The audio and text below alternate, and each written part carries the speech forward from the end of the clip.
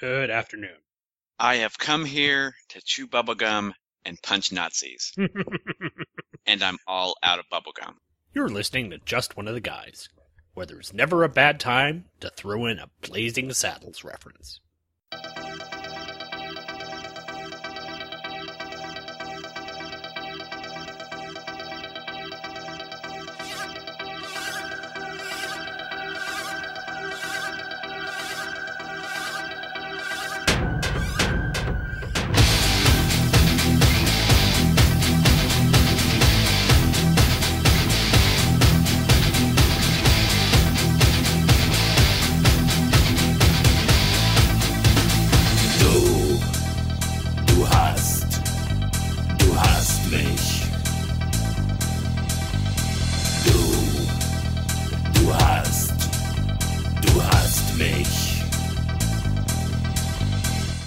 Hello, everyone, and welcome to another episode of Just One of the Guys, a Green Lantern podcast hosted by the Two True Freaks Internet Radio Network.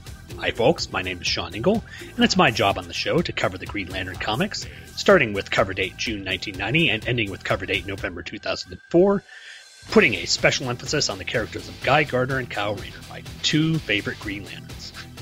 I'm looking at this Skype icon, and now I can't stop thinking of Chip. Today on the show, we're going to be covering two comics. As we've been doing the past couple of episodes, we're going to be covering the Green Lantern Annuals. And this time, it's not a Bloodlines Annual, thankfully. It's Green Lantern Annual number 3, which was part of the Elseworlds crossovers. And this time, it's kind of different. The Green Lanterns are part of Nazi Germany. Yeah, so if you're ready for some uncomfortable talk about Nazism and that sort of thing, well, yeah, that's what we're going to be covering.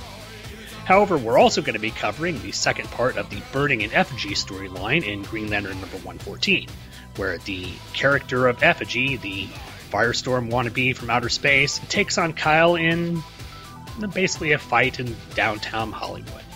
Plus, we find out who those strange aliens who've been doing all the experimentation on the douchebag hipster from Seattle, find out, who those aliens actually were. Hint, hint, it's the controllers. like you couldn't have figured that out anyway.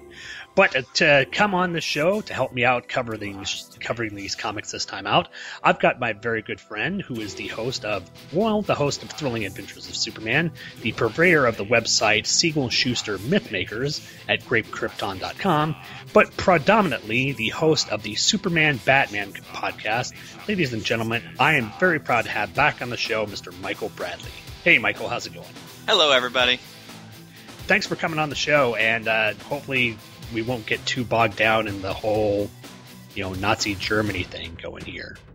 Well, I do love talking about Nazis. Mm-hmm. Well, and Firestorm knockoffs. Yeah, well, and that's the primary reason why I had you on the show. I knew those were pretty much your favorite characters in all of comicdom, so here we are.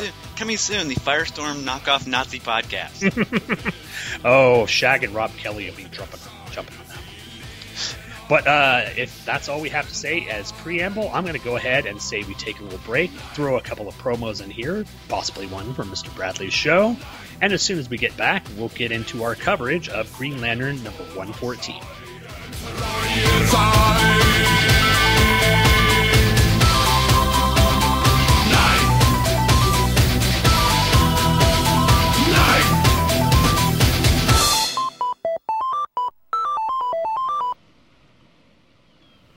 Coming soon on Two True Freaks. Beware the Beast Man. A month-long celebration. For he is the devil's pawn. Of one of the greatest science fiction series. Alone among God's primates. Of all time. He kills for sport, or lust, or greed. Covering all the films. Let him not breed in great numbers, for he will make a desert of his home and yours. All the comic books. Shun him. The toys. Drive him back into his jungle lair. The entire phenomenon that was. For he is the harbinger of death. The Planet of the Apes. Planet of the Apes, a month-long event, coming soon, only at twotruefreaks.com. TrueFreaks.com. Why do you think superheroes are so important?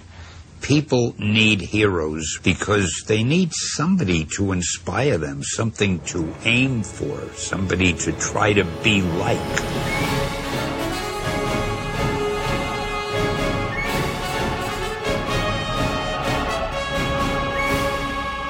One is the man of tomorrow, with powers and abilities far beyond those of mortal men.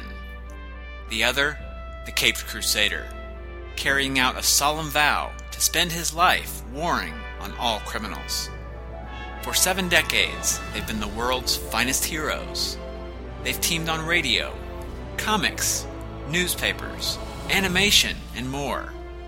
And now, they're teaming up for a podcast. To the Batmobile. Let's go. Up, and away! Atomic batteries to power. Turbines to speed.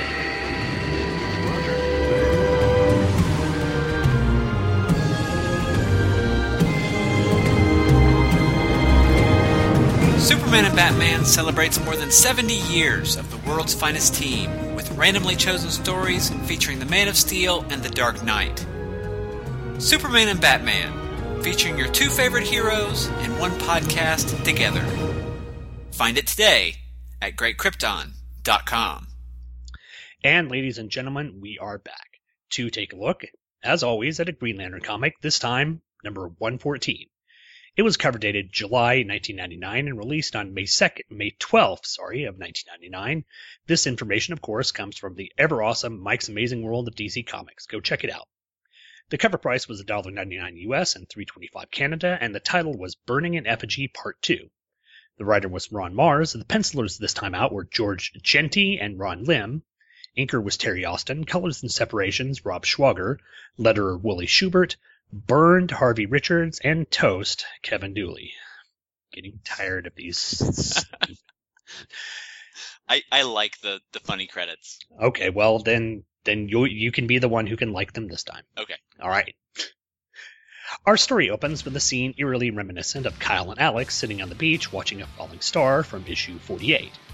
However, this time out, the falling star actually crashes near the Blue Panthers, and the falling star also happens to be Green Lantern Kyle Rayner, fresh from being blasted out of the sky by his newest foe, Effigy. Telling the bathers to run, Kyle asks the approaching Effigy why he's doing this. Effigy gives the simple reply, "Because I can." This smug reply gives Kyle impetus to douse the flaming foe with a ring construct water cannon. Extinguishing his flames, Kyle shackles Effigy and tries to get to the bottom of what's going on with him. Effigy explains the alien abduction, which left him like this, and now that he has these amazing powers, he's ready to use them on all the people he felt gave him grief in the past, starting with Green Lantern.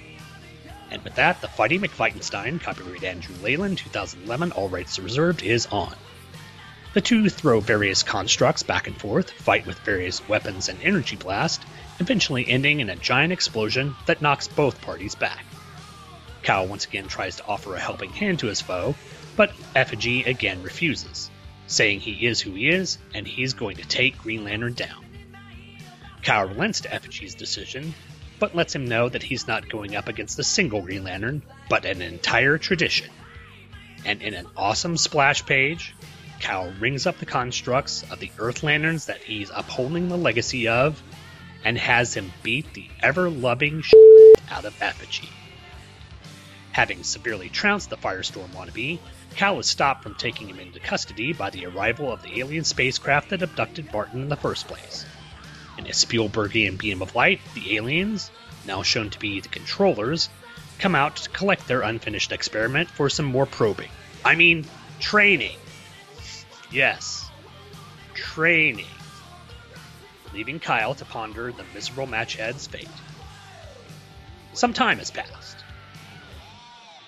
and Kyle, John, Guy, and Alan, and Jade are meeting up at the Warriors Bar to discuss the goings-on.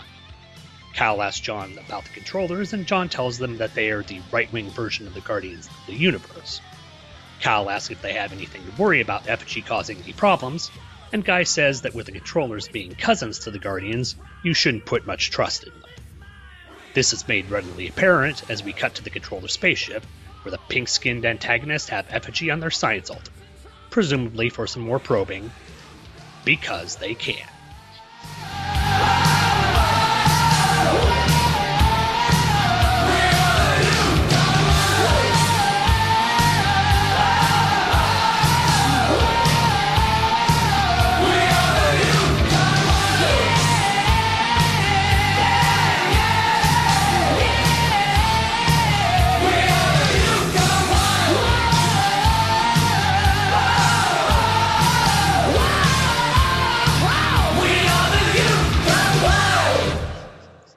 And there we go with issue number 114. Michael, do you have any general notes on this? Just that I was really impressed and pleased that this issue, despite being part 2 of a 2-part story, stood pretty well on its own. I mean, with just a few minor points, it could have been a story that just started in media res. Mm-hmm. Yeah, that's true. You really didn't have to read the prior issues or even the issue in front of it to really know what's going on. It's generally a fight, and there's enough explanation of who the character was and what was going on with him that you don't feel lost. You don't feel like you've just been dropped into something that you don't have any knowledge of what's going on with. So yeah, I enjoy it that way as well. I personally enjoyed the fact that Ron Lim and George Genty are on the artwork, because over the past couple of issues, in fact for the longest time, I've been just kind of down on the artwork with Darryl Banks and Terry Austin. I don't know. I don't think they meld very well together, but Genty and Lim, along with Austin's ink, look a lot better, and there's a lot of good artwork here in the book. So I'm enjoying it a lot more. Yeah, I really like George Genty. He did some Superman work around this time, and he wasn't the best fit for that character, but he really works for Green Lantern. Yeah, I think I first encountered him a while back when Charlie Niemeyer came on the show, and we did the Green Lantern Superboy crossover, and he did the artwork in the Superboy book, and it was incredible. It was really good stuff. Taking a look at the cover, I really like the lack of inking on the cover. Just sort of the rough pencils and the coloring on the construct that Effigy is doing of that dragon really give it a kind of a unique design. I like that. Do you want to just go page by page from here? Yeah, if you want to. My first note is actually about the opening sequence. So. Yep. Yeah, the same here. It's essentially a ripoff. Well, not really a ripoff, but an homage to the issue 48 where we first get quote unquote introduced to Kyle and Alex. It's pretty much the same. It's not exactly the same stance, and the characters look a little different, but it's played so close that you can tell that that's what they're trying to get at. Yeah, I didn't even pick up on it until you mentioned it, but I think it's definitely a reference back. Mm-hmm. I just thought it was a really nice attention grabber. I hate to compare it to a TV show, but you can imagine, these 3 pages being the cold open. Kyle says run, and then the theme music hits, and then the episode begins proper with page 4. Oh yeah. Well, and I like the little humorous note at the top of page 3 there, with Kyle it's sort of Wile E. Coyote laying in this crater, and the little caption balloon of just oh. Yeah. It's Ron Mars has got the character down, and he can really do no wrong with the character, in my opinion, anymore. I mean, he's got the voice of him down. He's not the character that he started out with. He's confident, but he's able to take the situations that he gets into seriously, but have fun with it at the same time. So I like that in this little scene. I don't really have anything until around the middle of the book, around page 8. It's kind of a big fight scene. Yeah, what you said actually leads into my next note, which is on page 8, and that it's interesting that even after more than 50 issues, Kyle still seems to be coming to terms with his role as Green Lantern. Only now, instead of fighting the idea of whether or not he's worthy of the ring, he's more coming to terms of where he fits in the broader Green Lantern and superhero landscape, and wondering if that's necessarily a good thing. Mm-hmm. And that's built upon later in the issue where he realizes or uses the legacy of the Green Lantern characters or the Green Lantern Corps to basically embolden him and empower him. That gives him the edge over Effigy, who's got essentially sort of the same power set, able to create sort of energy constructs, But, since Kyle has this legacy behind him, that gives him, I don't know, more of a, I'm trying to think, just more of a reasoning for his being this hero. Yeah. I guess. And I don't think the Kyle of 50 issues ago would have been asking himself these questions either. So I definitely like the sense we get that Kyle is maturing as a person and a hero. Mm-hmm. Page 10 is the next note that I have. Mm-hmm. And again, it's the lack of inking here on the constructs that I think really works well. And it looks like just sort of good pencils. I'm going to assume this is by Genty, because Genty does a lot more detailed stuff. And the dog with the coloring, it's all just really nice. I like it. And the facial expressions on the dog's really cool. Yeah. It really helps when the different style of inking or the lack of inking on the constructs really helps set them apart from the physical objects in the frame. Yes, very much so. My next note's not till page 13, so Yeah, same here. okay. Page 13, I like that Kyle is trying to talk this guy down. I mean, in panel 4, he's literally offering him a helping hand. Mm-hmm. So this isn't just a 22-page slugfest. Kyle's actually trying to resolve things peacefully and help Effigy maybe turn his life around. Well, and again, that goes to what we were saying earlier about the growth of Kyle's character. That throughout his career, he used to be, just fight these people and beat them up and take them out. But he's grown such as a character that he knows that fighting isn't the way that you resolve things. And even though he's up against this person who only seems to want to fight him, Kyle's whole reasoning is, let's try and work this out. So it just shows how much growth that he's had as a character. Right, definitely.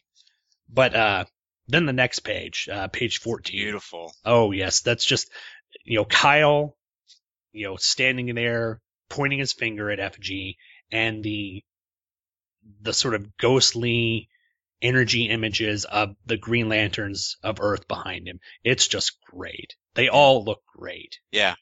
Kyle's face looks a little weird, but it's a great page. Mm-hmm.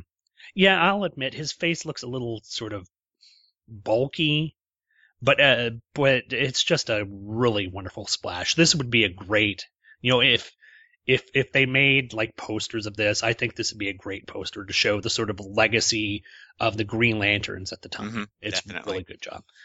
And there's even a little Kyle nipple for the ladies. Oh yeah, and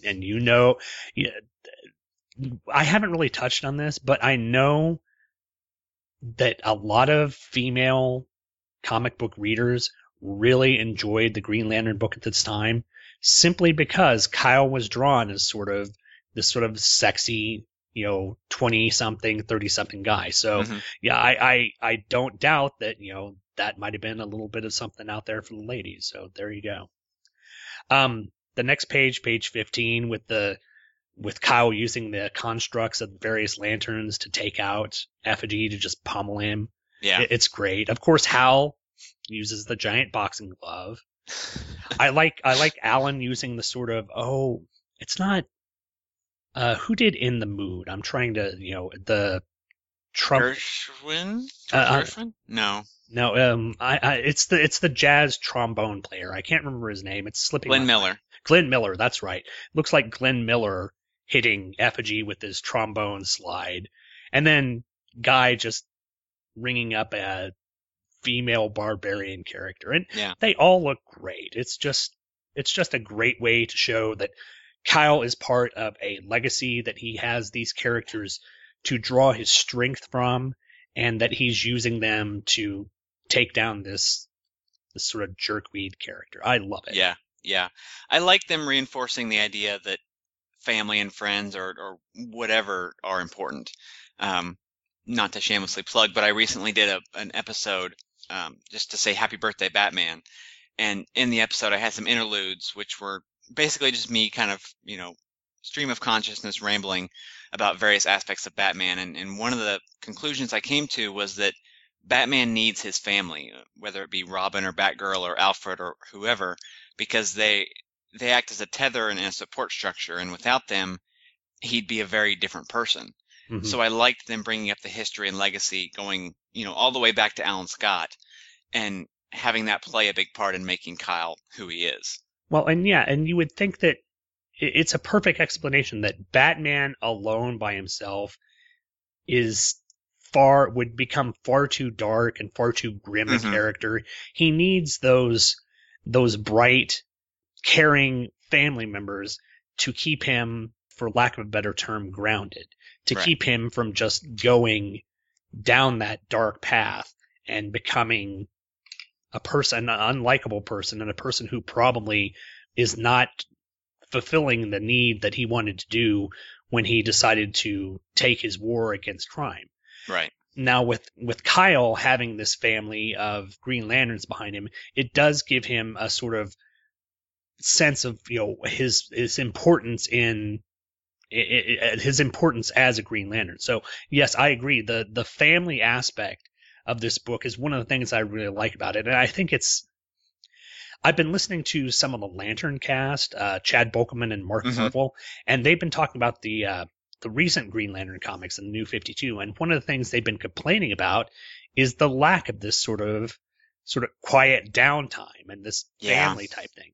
And that kind of disappoints me because I know we want action in our comic books, but what I loved about this era of comics in general and the Green Lantern books in specific was that we had these kind of downtimes where the characters would just go to the Warriors bar and talk, or in the Superman books where it'd be issues of just Clark and Lois doing things. It didn't have to be giant alien invasions or people losing all their ring powers or whatever.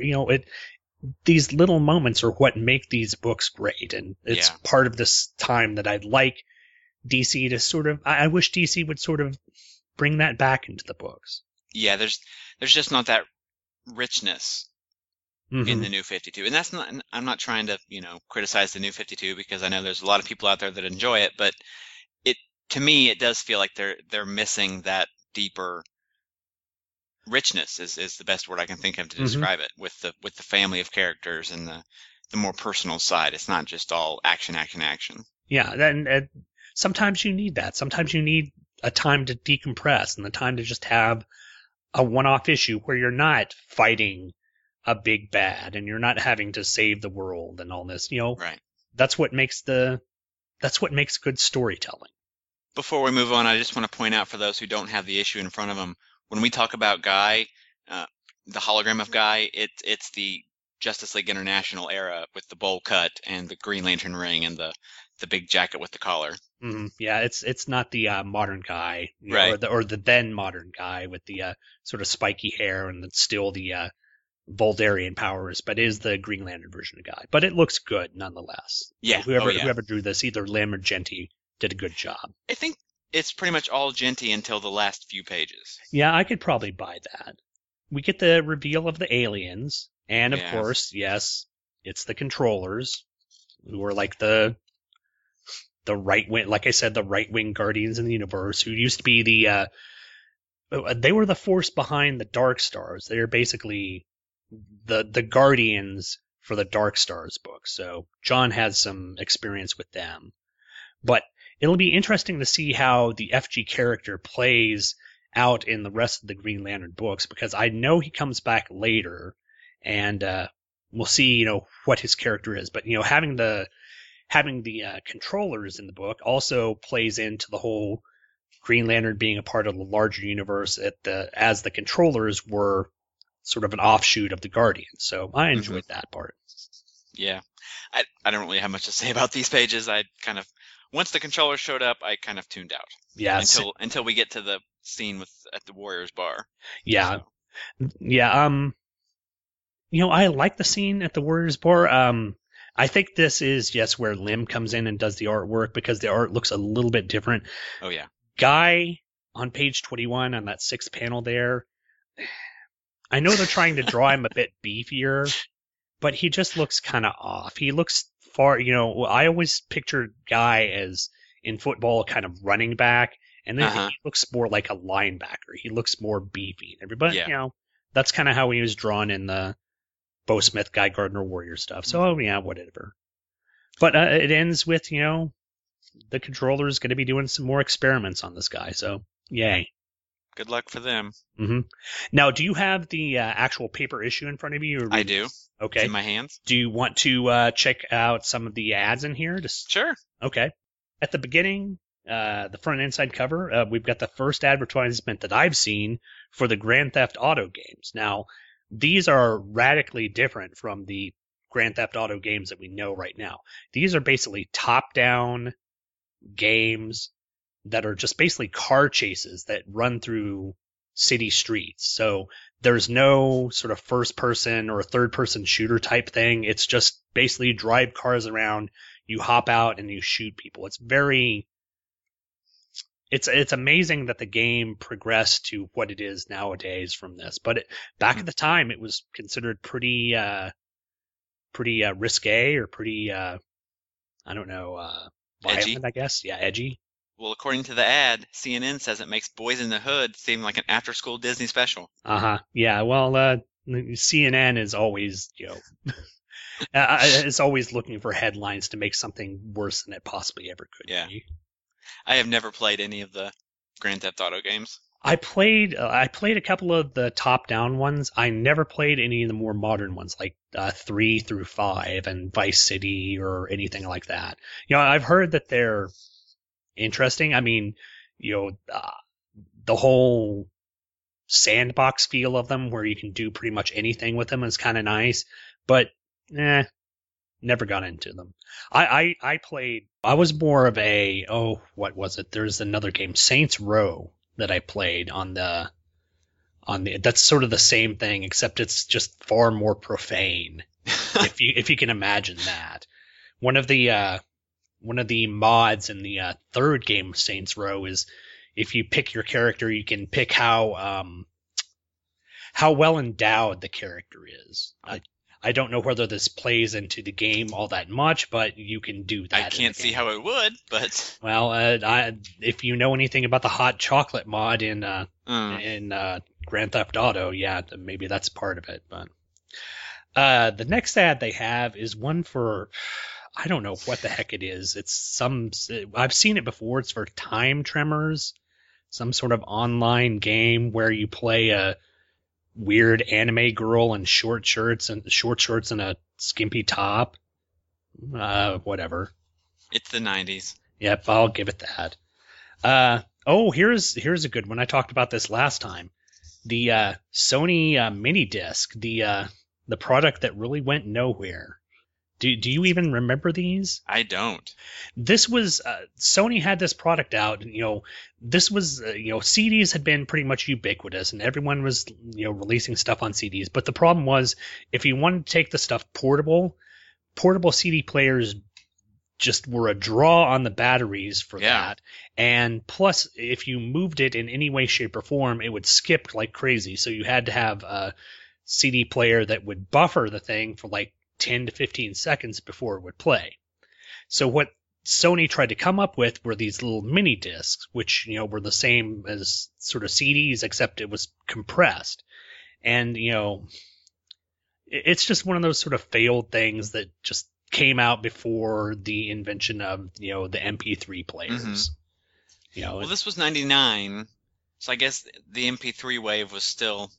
It was still, because I don't know, away. Because it wasn't really sort of ubiquitous until Apple came out with its classic iPod. So. Right. The next ad is for Powerade. It's a really weird. It's like Coca-Cola. I think Coca-Cola is the brand that does Powerade, and Coca-Cola's been coming out with some weird advertisements for its beverages. So they were the ones from the Time Tremors ad earlier. Oh yeah, that was their Cherry Coke thing, which was hip and trendy. For some reason, there's the middle 2-page splash is an advertisement for these wonky-looking Three Musketeers characters selling the Three Musketeers bar, and it's, I hate to say it, I don't recall one of the Musketeers being African American, but maybe I just maybe I didn't read my Alexander Dumas well enough when I was back then. So this is the 90s. It's the affirmative action Musketeers. There you go. They're making sure that everyone's represented, which is a good thing. Did you read the tagline at the bottom of the ad? Oh no, what's that? It's huge, starring fluffy, plumped-up chocolate, filmed entirely in Choco-Vision.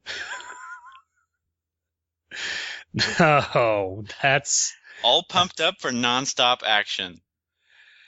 That could be for an entirely different thing rather than the Musketeers. It's the XXX Musketeers, I guess.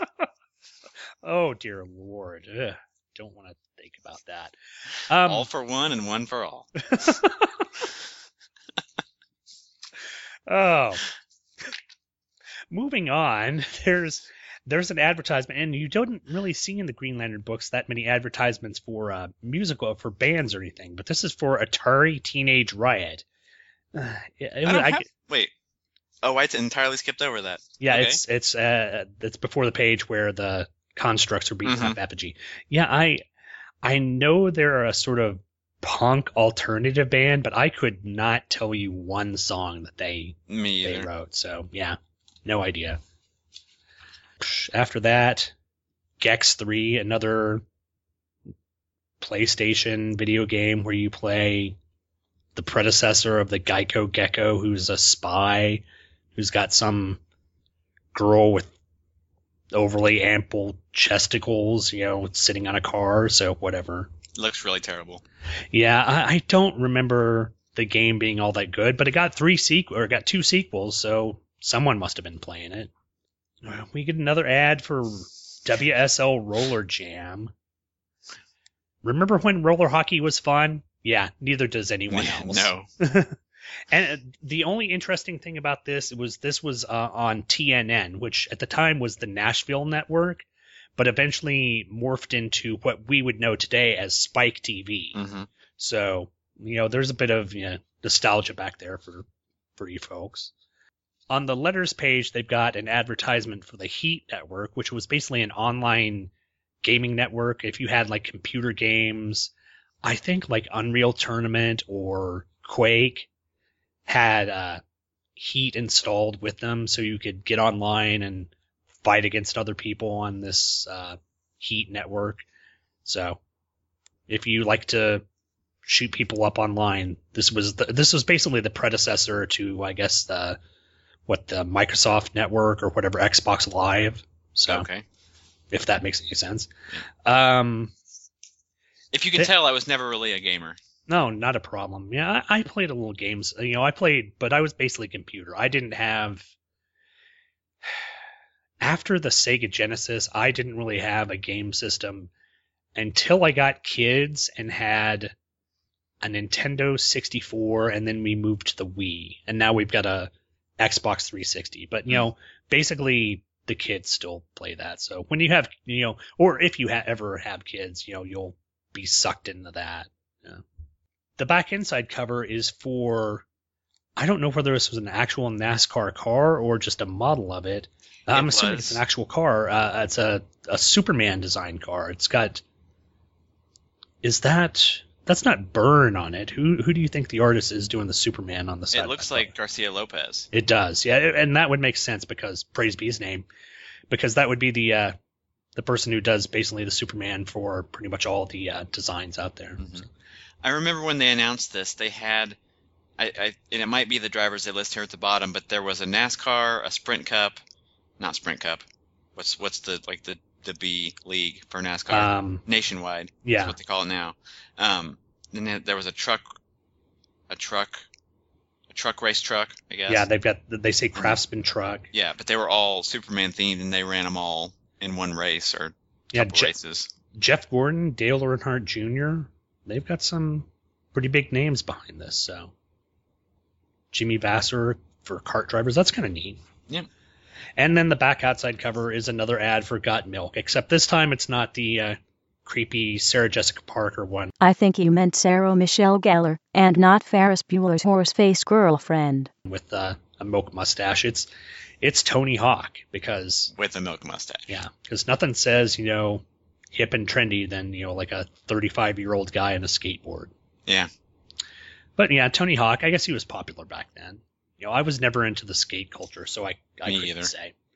But there you go. That was a fun issue. It was a nice wrap up to the whole Effigy storyline. I like the fact that it's just quick and over with. It's not a prolonged thing, and I like that Kyle is he's come into his own and he's embracing the legacy of being a Green Lantern. I like his character development here. Yeah, and it was basically a big fight scene, but it didn't read like a big fight scene. No, there was a lot more, and that attributes a lot more to Ron Mars and his dialogue in there, and him writing the character to be more than just a big, visually interesting, punchy fight scene. Yeah, he put a lot more depth in the character. So, but unless you have anything else to talk about this book, I say we take a little break and we head on to our next comic, Green Lantern Annual number 3.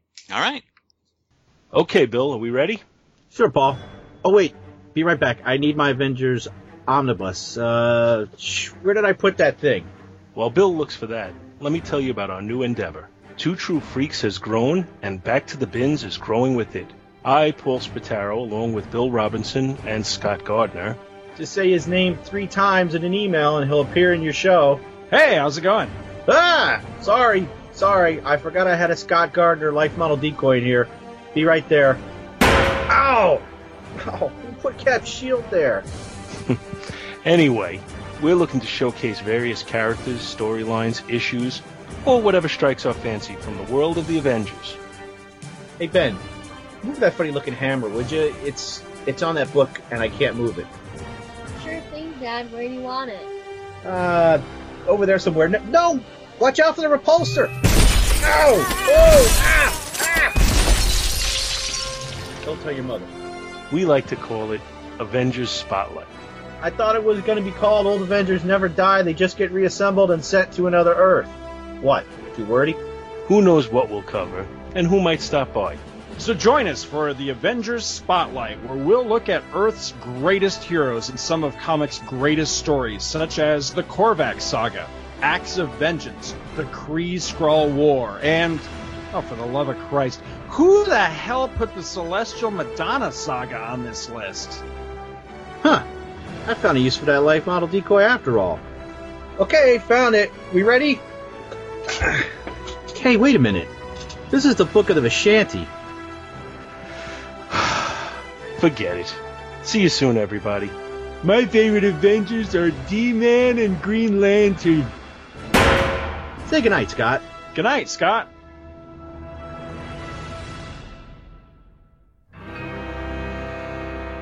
The dawn of an age. The founding of a family. You know we haven't done enough research into the effects of cosmic rays. We've got to take that chance. Conditions are right tonight. Let's go. They're penetrating the ship. Our shielding isn't strong enough. I feel like I'm burning up. Too heavy. Can't move. Too heavy. We're all alive. I feel so strange. You're fading away. I can't see you at all anymore. Look what's happening to you. You're changing. Oh, Reed, not you too. What happened to me? To all of us. I can fly. We gotta use that power to help mankind, right? And so was born the Fantastic Four. For soon the Mole Man will have the entire world in his power. I am the mightiest living mortal on Earth, and half mankind shall feel that might. The Fantastic Four. Little do they dream they're the pawns in the hands of Dr. Doom. The Human Torch will be the Puppet Master's next victim. You Earthlings can't change the way I can. That means I'm the most powerful person on Earth. I've been expecting you, for I am the Thinker. I vow never to return, my lord, until the Fantastic Four are no more, and the planet Earth is no more. You're in the presence of the awesome Ralatot, King of Kings, Master of Men, and Lord of the Seven Suns. Fool, you're just a muscular freak, but I'm the Hulk. Stop! You must not enter the castle of Diablo. My journey has ended. This planet shall sustain until it has been drained of all elemental life. So speaks Galactus. Flame on! It's clobbering time! The Fantastic Four from the very beginning witnessed the origins of a legend. The Fantastic Cast, ffcast.libsyn.com. And we are back. This time we're going to take a look at Green Lantern Annual number 3. It was cover dated 1994 and released on August 9, 1994. It had a cover price of $2.99 US, $4.25 in Canada, and £2 in the UK. The title was Ring of Evil. The writer was David DeVries, or DeVry maybe? DeVries? I don't know. Penciler was Dean Zachary. Inker was Andrew Peapoy. Colorist was Steve Matson. Letterer was Kevin Cunningham. Assistant editor was Eddie Berganza, and the editor was Kevin Dooley. Elseworlds. In Elseworlds, heroes are taken from their usual settings and put into strange times and places. Some that have existed, or might have existed, or others that can't, couldn't, or shouldn't exist. This is one of them.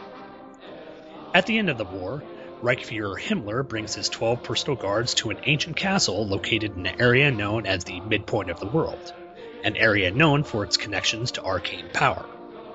Himmler enters the castle and begins a mystic ritual, summoning a dark being bathed in flames. The entity asks what Himmler desires, and the Reichsfuhrer replies, to make the dream a reality.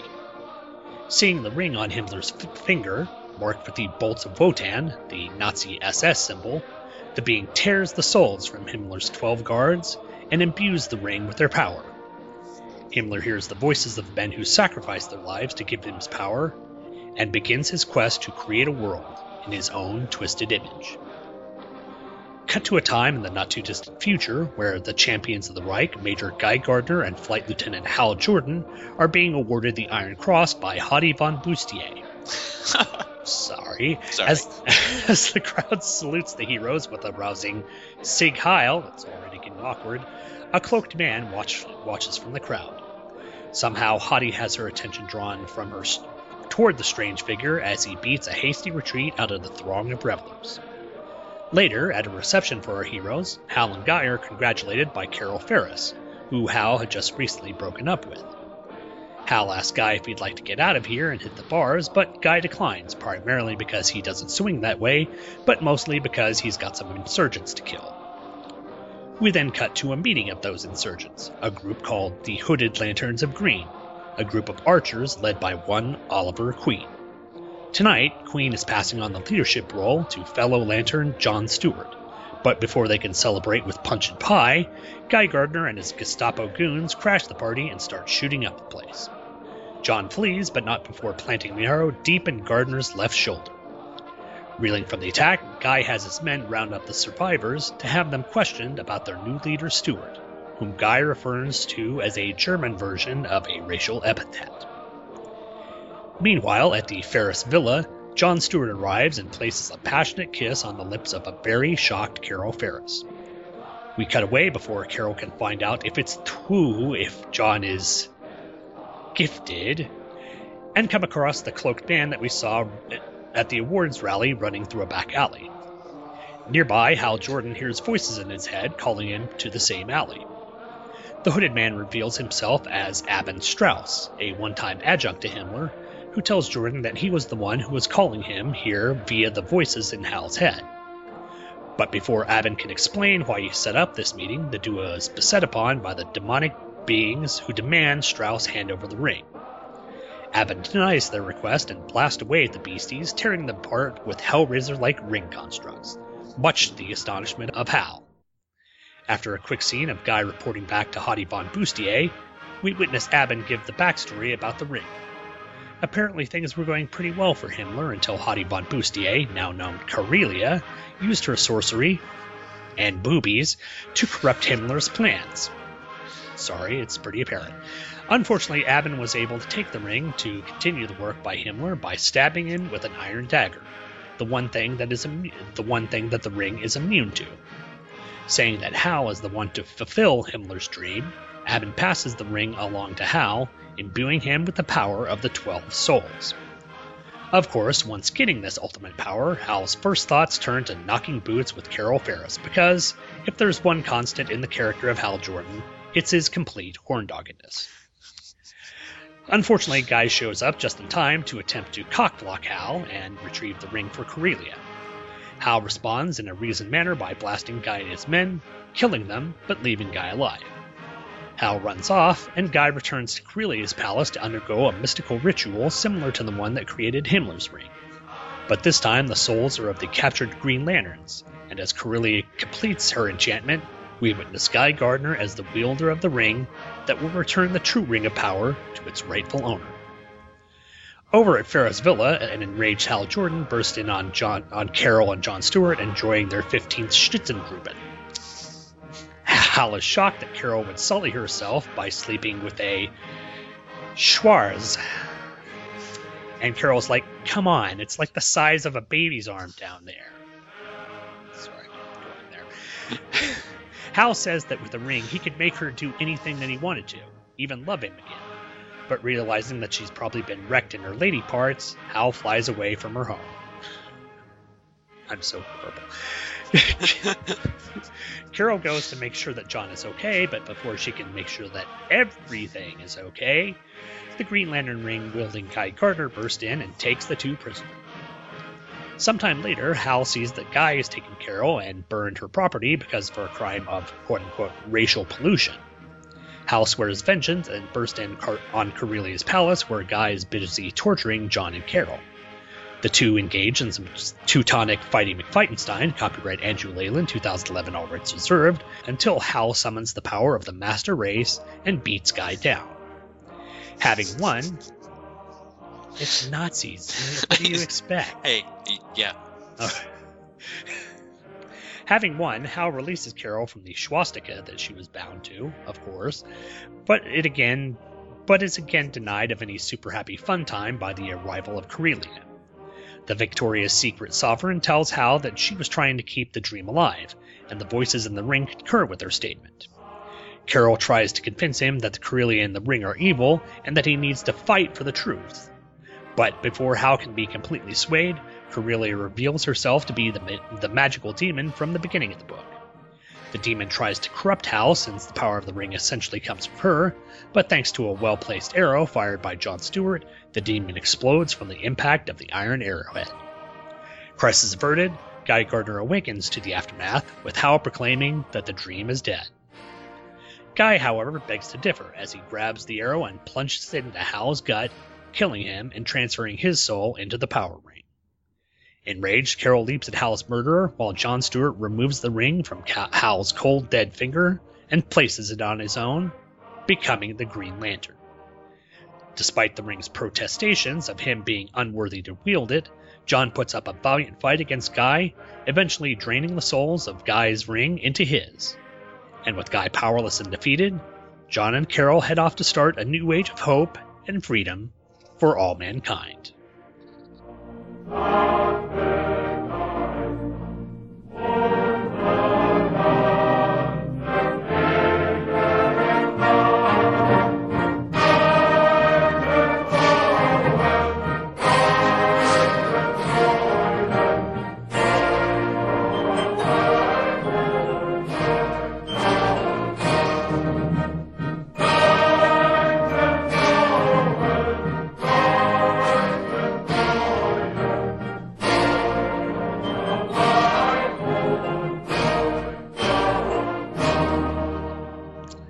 Okay, I will admit I made some references to Blazing Saddles in there. I couldn't help it, and I apologize the whole Schnitzengruben thing. But don't apologize for referencing Blazing Saddles. That's true, because anytime you could put Blazing Saddles into a commentary or a podcast or anything, it's always a good thing.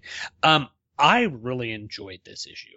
Yeah, it's one of these things that's kind of controversial. I mean, when you're talking about Nazism and, making your heroes essentially Nazis, it makes it for a really awkward read. But even despite the fact that Hal and Guy are essentially analogs for Nazis, I thought it was an enjoyable book. Yeah, I agree. And I want to be really clear that I did enjoy the book. It was an interesting read, and I walked away feeling, satisfied and entertained. But it still kind of felt like it was missing something that I couldn't quite put my finger on. that just kept it from being great. And I narrowed it down to two kind of general points that kind of cover all my notes. I mean, I have more specific notes later, but one, it's kind of confusing who we're supposed to be cheering for here, because Guy and Hal are both Nazis. John seems to be set up as a protagonist, but he's not really a major part of the story. Mm-hmm. So, I don't know. And then the other thing is, there's a lot going on in the story, and they had to rush through a bunch of it, and at times kind of just do a quick jump from thing to thing, and it didn't really feel like sloppy storytelling so much, but more like they needed another 20 or so pages to really make it sing. Yeah, I agree with you. It took a couple of reads through for me to get exactly who was supposed to be the protagonist in this book. Was it Hal, who was wielding the ring that Himmler originally created at the beginning of the book to promote Nazism, which I guess eventually led the world to be overrun by the Nazis? Or is it Guy, who's got the ring of the Green Lanterns, who's trying to reclaim the original Himmler ring? Or is it John, who is essentially a Green Arrow analog in the book? It is kind of difficult to define who the hero is supposed to be. Yeah. And it does feel like it would have been served much better if the story could have been a bit longer. I agree with you there. Going into the book, we'll start off with the cover. It's all right. I mean, you can tell who the characters are, but it's just one of those things. It's the whole idea of your favorite heroes suddenly being portrayed as Nazis is just kind of one of those things that I just can't get behind and say, yeah, I really like this, because it has such sort of really awkward connotations. Well, it's off-putting, and it should be. Mm-hmm. Well, and I think that's what Elseworlds, strove to be, and I think this is a good example of it being interesting. Taking the characters in a different direction, but not being, because I've heard there's been some pretty bad Elseworlds one. I'm trying to remember the one where Batman got the Green Lantern ring. I heard that was not very good at all. Like in Black. Yeah, it's called In Blackest Night, and I haven't read that. I remember someone did In Darkest Night. Yeah, something like that. Yeah. And I heard someone review it and said, it doesn't make any sense. Yeah, and I think Professor Allen and Trentus Magnus covered that on one of his shows. They were talking about the Elseworld stories, and I don't think they were too kind about it. But this one was actually good. I think it takes the Elseworld concept of sort of turning the DC universe on its head and telling different stories, and it does a good job with it here. Yeah, and I thought it was a nice cover. It was a good way to get all three characters on front. Again, it looks like from the cover that John is our lead character, but he's not really in the story that much. So, Again, I was kind of confused. No, I agree. But the important thing is it got me interested in the story, so it did what it was supposed to do. Mm-hmm. My next note is on page 3, where the alien being or the demonic being transfers the power into the ring with the SS symbol. And they mention that the SS symbol has the sigil of Wotan, which I think is a Dr. Fate villain. And I don't know if the SS symbol is in any way tied to Wotan and Dr. Fate, but I think this would be a question probably better answered if Shag were listening. Maybe if Shag is listening. Well, I did a little research, and by did a little research, I mean I looked up on Wikipedia Heinrich Himmler's entry. And apparently, according to that, he was really into mysticism and symbolism. And that entry even credits him for choosing this double lightning bolt insignia, which is apparently some sort of ancient rune originally, to be a symbol of the SS. Now, that makes sense. Because I know that the Nazis and Himmler, and to some extent Hitler, were very steeped in the occult and were very interested in using the occult to try and help them, overcome the Allied forces during World War II.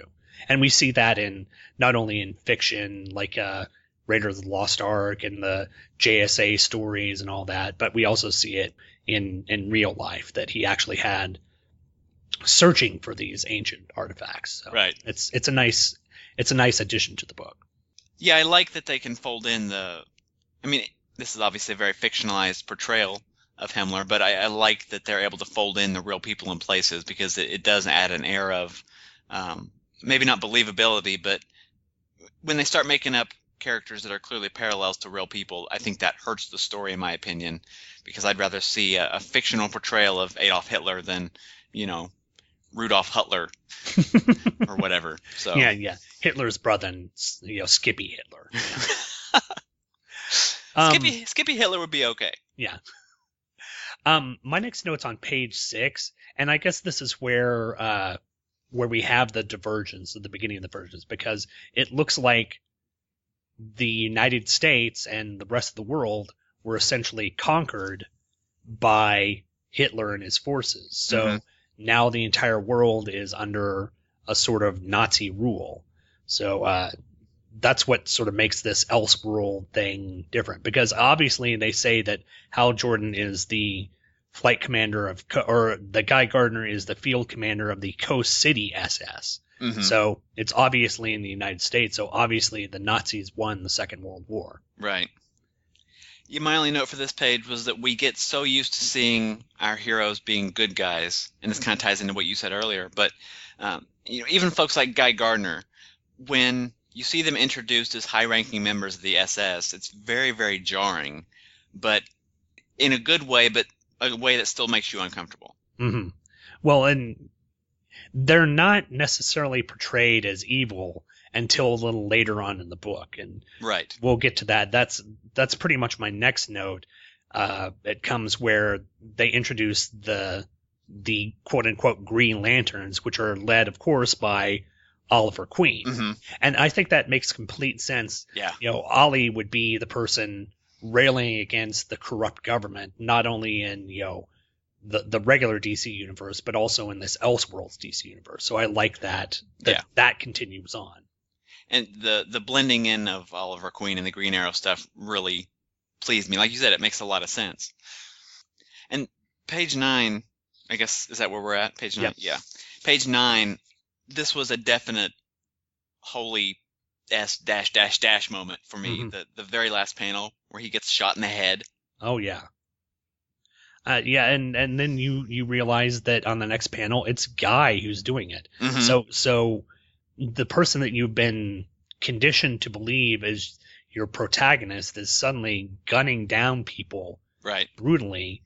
It really makes you look at this character in a different light for this book.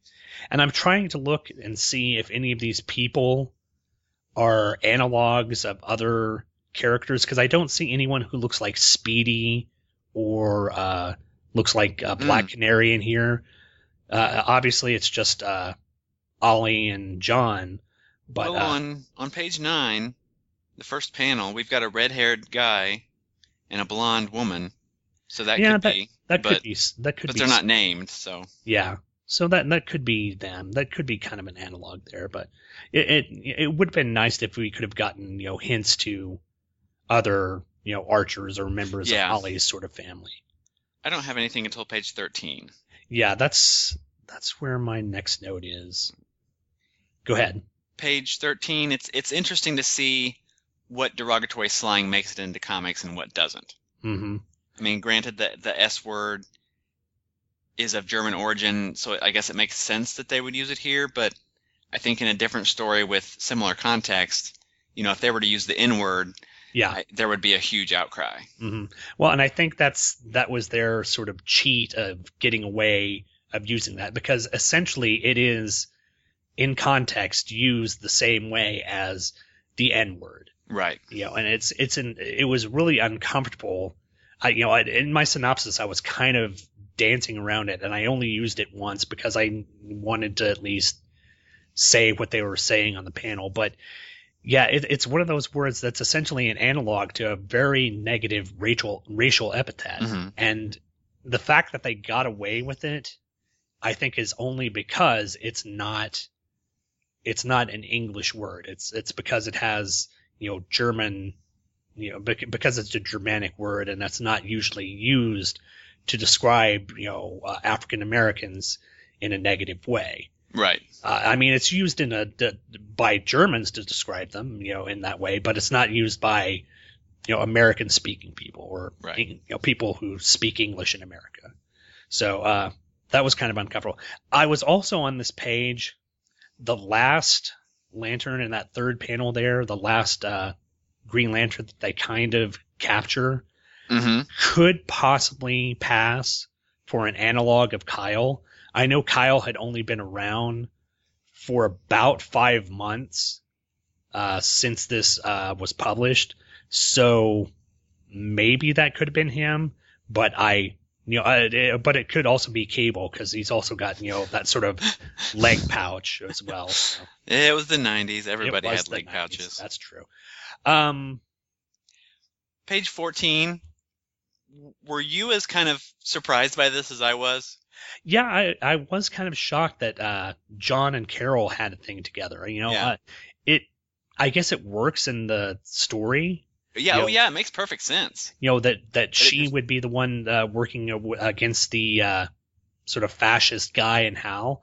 But it's just it also adds to the idea of the sort of racial problems that they're having in here, because this would have been completely and wholly unacceptable in a Nazi state. I mean, this would have been punishable by, I'm certainly would have been punishable by at least imprisonment, because you see later in the book that her house was, confiscated, and she was just for having relationships with John, a person who wasn't of her same ethnicity. So yeah, it just really caught me unaware, and I should have seen it coming, but I don't know, it just really surprised me that I didn't see it coming. Mm. And the whole story, really, it wasn't one that came off as formulaic, which I think is one of the reasons I did enjoy it so much, because despite the flaws that I mentioned earlier, it's not a paint by numbers. No, Elseworlds. No, definitely not. It's a very unique storyline. On page 15, I just had to comment about this. Once again, Hal gets picked to be the quote unquote ring bearer, simply because he was closer to Abin than Guy was. So yeah. I thought that was kind of not really kind of a complimentary idea that happened between the original book and this book. Yeah. I think I could have done without this guy being called Abin Strauss.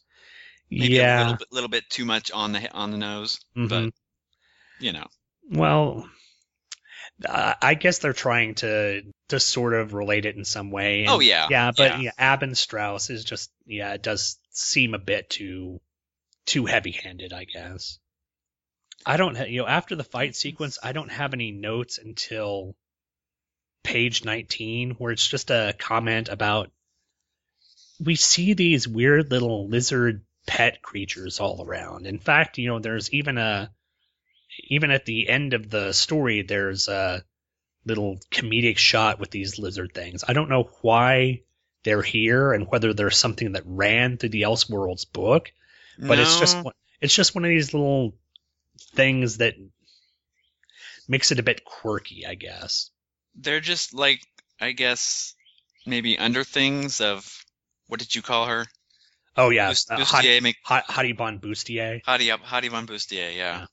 Because she's like a larger of those purple lizard things. Yeah, now that you mention it, yeah, she does have that sort of look when she transforms into her kind of demonic self. Yeah. I kind of had a broad note about pages 20 to 27, and that this is made up of several scenes, but really a good example of what I mentioned earlier in regards to there being a lot going on and just needing more space. Mm-hmm. Because it was... you know how at the beginning of some TV shows they will recap a previous episode in like 2 minutes? Just with a series of quick cuts? That's kind of how this feels. Yeah, I can agree with you there. It's the sort of quick synopsis of, last time on Agents of S.H.I.E.L.D. or last time on 24 or whatever. It does have that kind of feel. So it does definitely go to your point that this could have been extended by 10, 15, 20 pages and made a much better story if they could have worked a bit more into the development of this of the idea of the ring. So right. On page 21, as we see Strauss or Abin killing Himmler, the whole idea of iron being the weakness for the ring, it's no more goofy a weakness than the color yellow or wood, but right. It does kind of limit him in the fact that aren't most I don't know what bullets are made out of. I always hear lead, but couldn't people just make iron tipped bullets and you basically got an easy way to wipe out this lantern wielding person? So yeah, you would think. I thought the iron thing was maybe just a nod to the Alan Scott wood. That could be it. That could definitely be it. I haven't really commented on the artwork all that much. I like the artwork throughout the book. It does have a very 90s feel, especially Guy's uniform. The Guy's uniform is very, very 90s with the shoulder pads and the chest plate and everything. But overall, the artwork's decent. Yeah. I was going to say, it is very proto-90s and gets worse not worse, but gets more 90s as the book goes on. Mm-hmm. But, it's okay. Well, and as annuals go, annuals usually don't have a very good pedigree of having the best artist on there. You usually have your A-list artist doing the monthly books, and the annuals usually you get your secondary artist to come in and do the annuals. So yeah, it's passable. I don't have a problem with it. You either get like the superstar big name people that come in and do one issue and then they're gone, or you get the I hate to call them B-listers, but the second tier folks that don't normally do ongoings. Yep. My next real quick note is on page 22 after Strauss is dead and they've defeated all the demons and everything, and Hal gets the ring. What's Hal's first thought after getting the power ring? Sex. Yeah, booty call. So yeah, that's the Hal I know. So whether he be the hero of Earth and the defender of Sector 2814, or a Nazi guard, his first idea of getting immeasurable power is to tap that. So there you go. Yeah. Other than that, I really don't have that many notes. I have nothing else until page 32. Yeah, same here. I think my note on page 32 is that Guy is pretty. Guy is using an arrow. First of all, having Carol and John in their weird bondage suits now. Yeah, I don't know why they're in leather bikinis and straps around, whatever, but they're tied to spiked swastikas, I'd say, crucifixes. And then on that first panel, Guy's shooting arrows at him, and he shoots an arrow in John's right leg and says something about maybe wanting to shoot him in the junk. I'm like, damn. How can you make this character less likable? Right.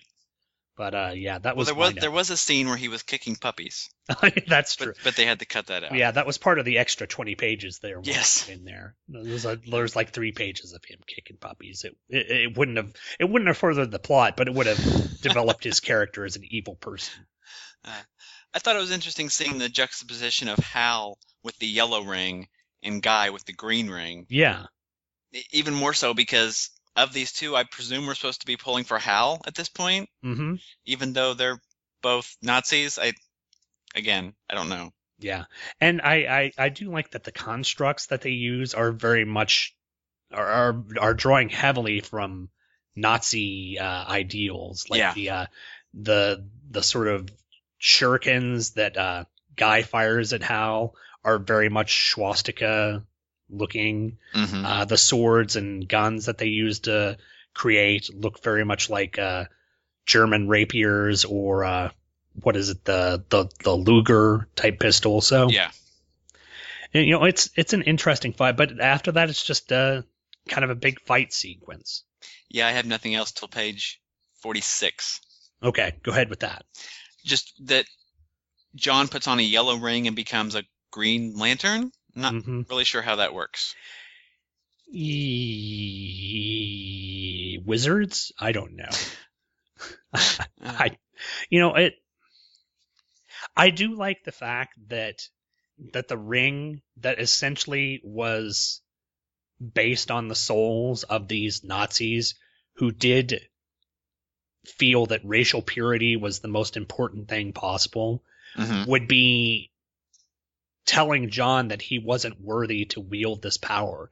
And it shows that John has a greater willpower, that he's able to manipulate these souls or this energy to do his bidding, despite the fact that they would be completely and utterly opposed to him being the wielder of it. So it just it says a lot about John's character. One thing that I want to say, I'm trying to say on page 43, a couple of pages back, John is rocking the Billy D. Williams mustache there. I guess that's, he's looking for he's hoping that, they'll enjoy their stay in Cloud City. But, yeah, I really don't have very many other notes for this. It was a good issue. Like I said, much better than, obviously, the Eclipso one, and significantly better than the Bloodlines one. But I haven't been disappointed. Well, I've been more engaged with this issue despite its very awkward feel. I mean, dealing with Nazism and dealing with your heroes as Nazis is always kind of difficult, but it was in general a pretty fun read. Yeah, I definitely agree. Michael, I've got to say that I really appreciate you coming on the show. Thank you for having me. No problem. We have talked about doing some stuff later on, and we will probably be letting you people know about that later. But I'd like you to go ahead and tell people where they can find you on the internet and what kind of things you're doing out there. Well, pretty much my only ongoing project right now is my Superman and Batman podcast, which you can find at greatkrypton.com. And that's a blog. I post other things there from time to time, but most it's just a podcast these days. So, and it's a wonderful podcast. I've got to tell you that it's still, like I've said before, you have an immeasurably fun sense of humor. Your synopses are great. I love listening to the show. Thank you very much. And I'm glad to hear you back. And the world's finest stuff is just fun. Yeah. It's fun to read. Even the stuff when it's not so good, it's still fun. So yeah. We were talking about the ads in the last issue, and we had the Three Musketeers candy bar ad. The episode should be out by the time this episode hits. I covered an episode or an issue of World's Finest that dealt with the Three Musketeers from the Silver Age. Nice. So, not the candy bar? No. The actual. Well, yeah. Okay. The quote unquote real Three Musketeers. Okay. Was there an African American member or no? Well, it was the 60s. Okay, yeah. They didn't have African Americans in the 60s. Yes, there were no African Americans in comics in the 60s. That makes sense. Oh, well. Well, Michael, again, thank you for coming on the show. Thank you. And everyone, thank you for listening. And be sure to come back next time for issue 115 of Green Lantern and another annual, annual number 4. So we'll be doing that in 7 days, folks. Until then, I hope you guys have a good weekend, and we'll catch you later for another episode of Just One of the Guys, a member of the Two True Freaks family of podcasts. Bye, everyone. You've been listening to Just One of the Guys, a Green Lantern podcast, hosted by yours truly, Sean Ingle. All images, stories, and music are copyright their respective copyright holders, and no infringement is intended. This podcast is done solely out of my desire to show the denizens of the internet that comic books can be fun, humorous, compelling, thought-provoking, and exciting, while not having to fall into the weary tropes of the 1990s. I'm not in any way doing this for monetary gain, which irritates my wife to no end. All feedback for the show can be sent to the show's Gmail account at justoneoftheguyspodcast@gmail.com. All feedback, positive and negative, is warmly welcomed. All spam bots are warmly welcome too, as long as your definition of a warm welcome is for them to die horribly in a fire. The website address for the show can be found at the brand new Two True Freaks website, located at twotruefreaks.com. There you can find the RSS feed, as well as scans of the covers and whatever else I feel like putting up. Look for me on iTunes. Just search for Just One of the Guys podcast, or search for Two True Freaks, the numeral 2, and you can subscribe to either the show or Two True Freaks there. You can also search me on Facebook, and now you can actually find me there, as it was a requirement of my new Demonzicor contract. But it still doesn't mean that I'll be joining your little Mafia Wars group anytime soon. Thanks for downloading and listening, and come back next Friday for another episode of Just One of the Guys, a Green Lantern podcast.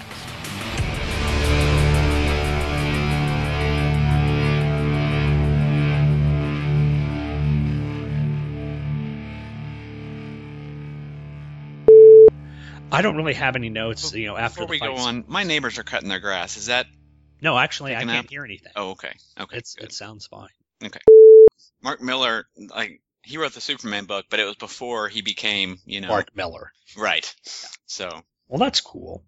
Yeah, in fact, when we did that Three of a Kind storyline with Flash and Green Lantern and Green Arrow, with Mike Bailey and Dave Walker came on. Yeah, that was that was like Grant Morrison and Mark Miller on the same book. And I was like, what kind of messed up world is that? Where these two guys are, writing a traditional Flash book and not, being holes or, crackheads. Yeah. Times change. I guess so. I'm really glad we got the Firestorm knockoff out of the way. Mm-hmm. I really wanted to put that in my notes, but I didn't because I just thought it would be too snarky. Well, it annoys me that he looks so much like a Firestorm design at a time when they weren't using Firestorm. Mm-hmm. And I'm certain, it is kind of disappointing, but because I felt the Ron Mars era of Green Lantern has not really had that many great villains, and to be honest, Effigy and Fatality are perhaps the best villains that came out of this run, and unfortunately Effigy is just a Firestorm knockoff. Except instead of being able to manipulate the elements, he's got sort of construct powers that use fire. So yeah,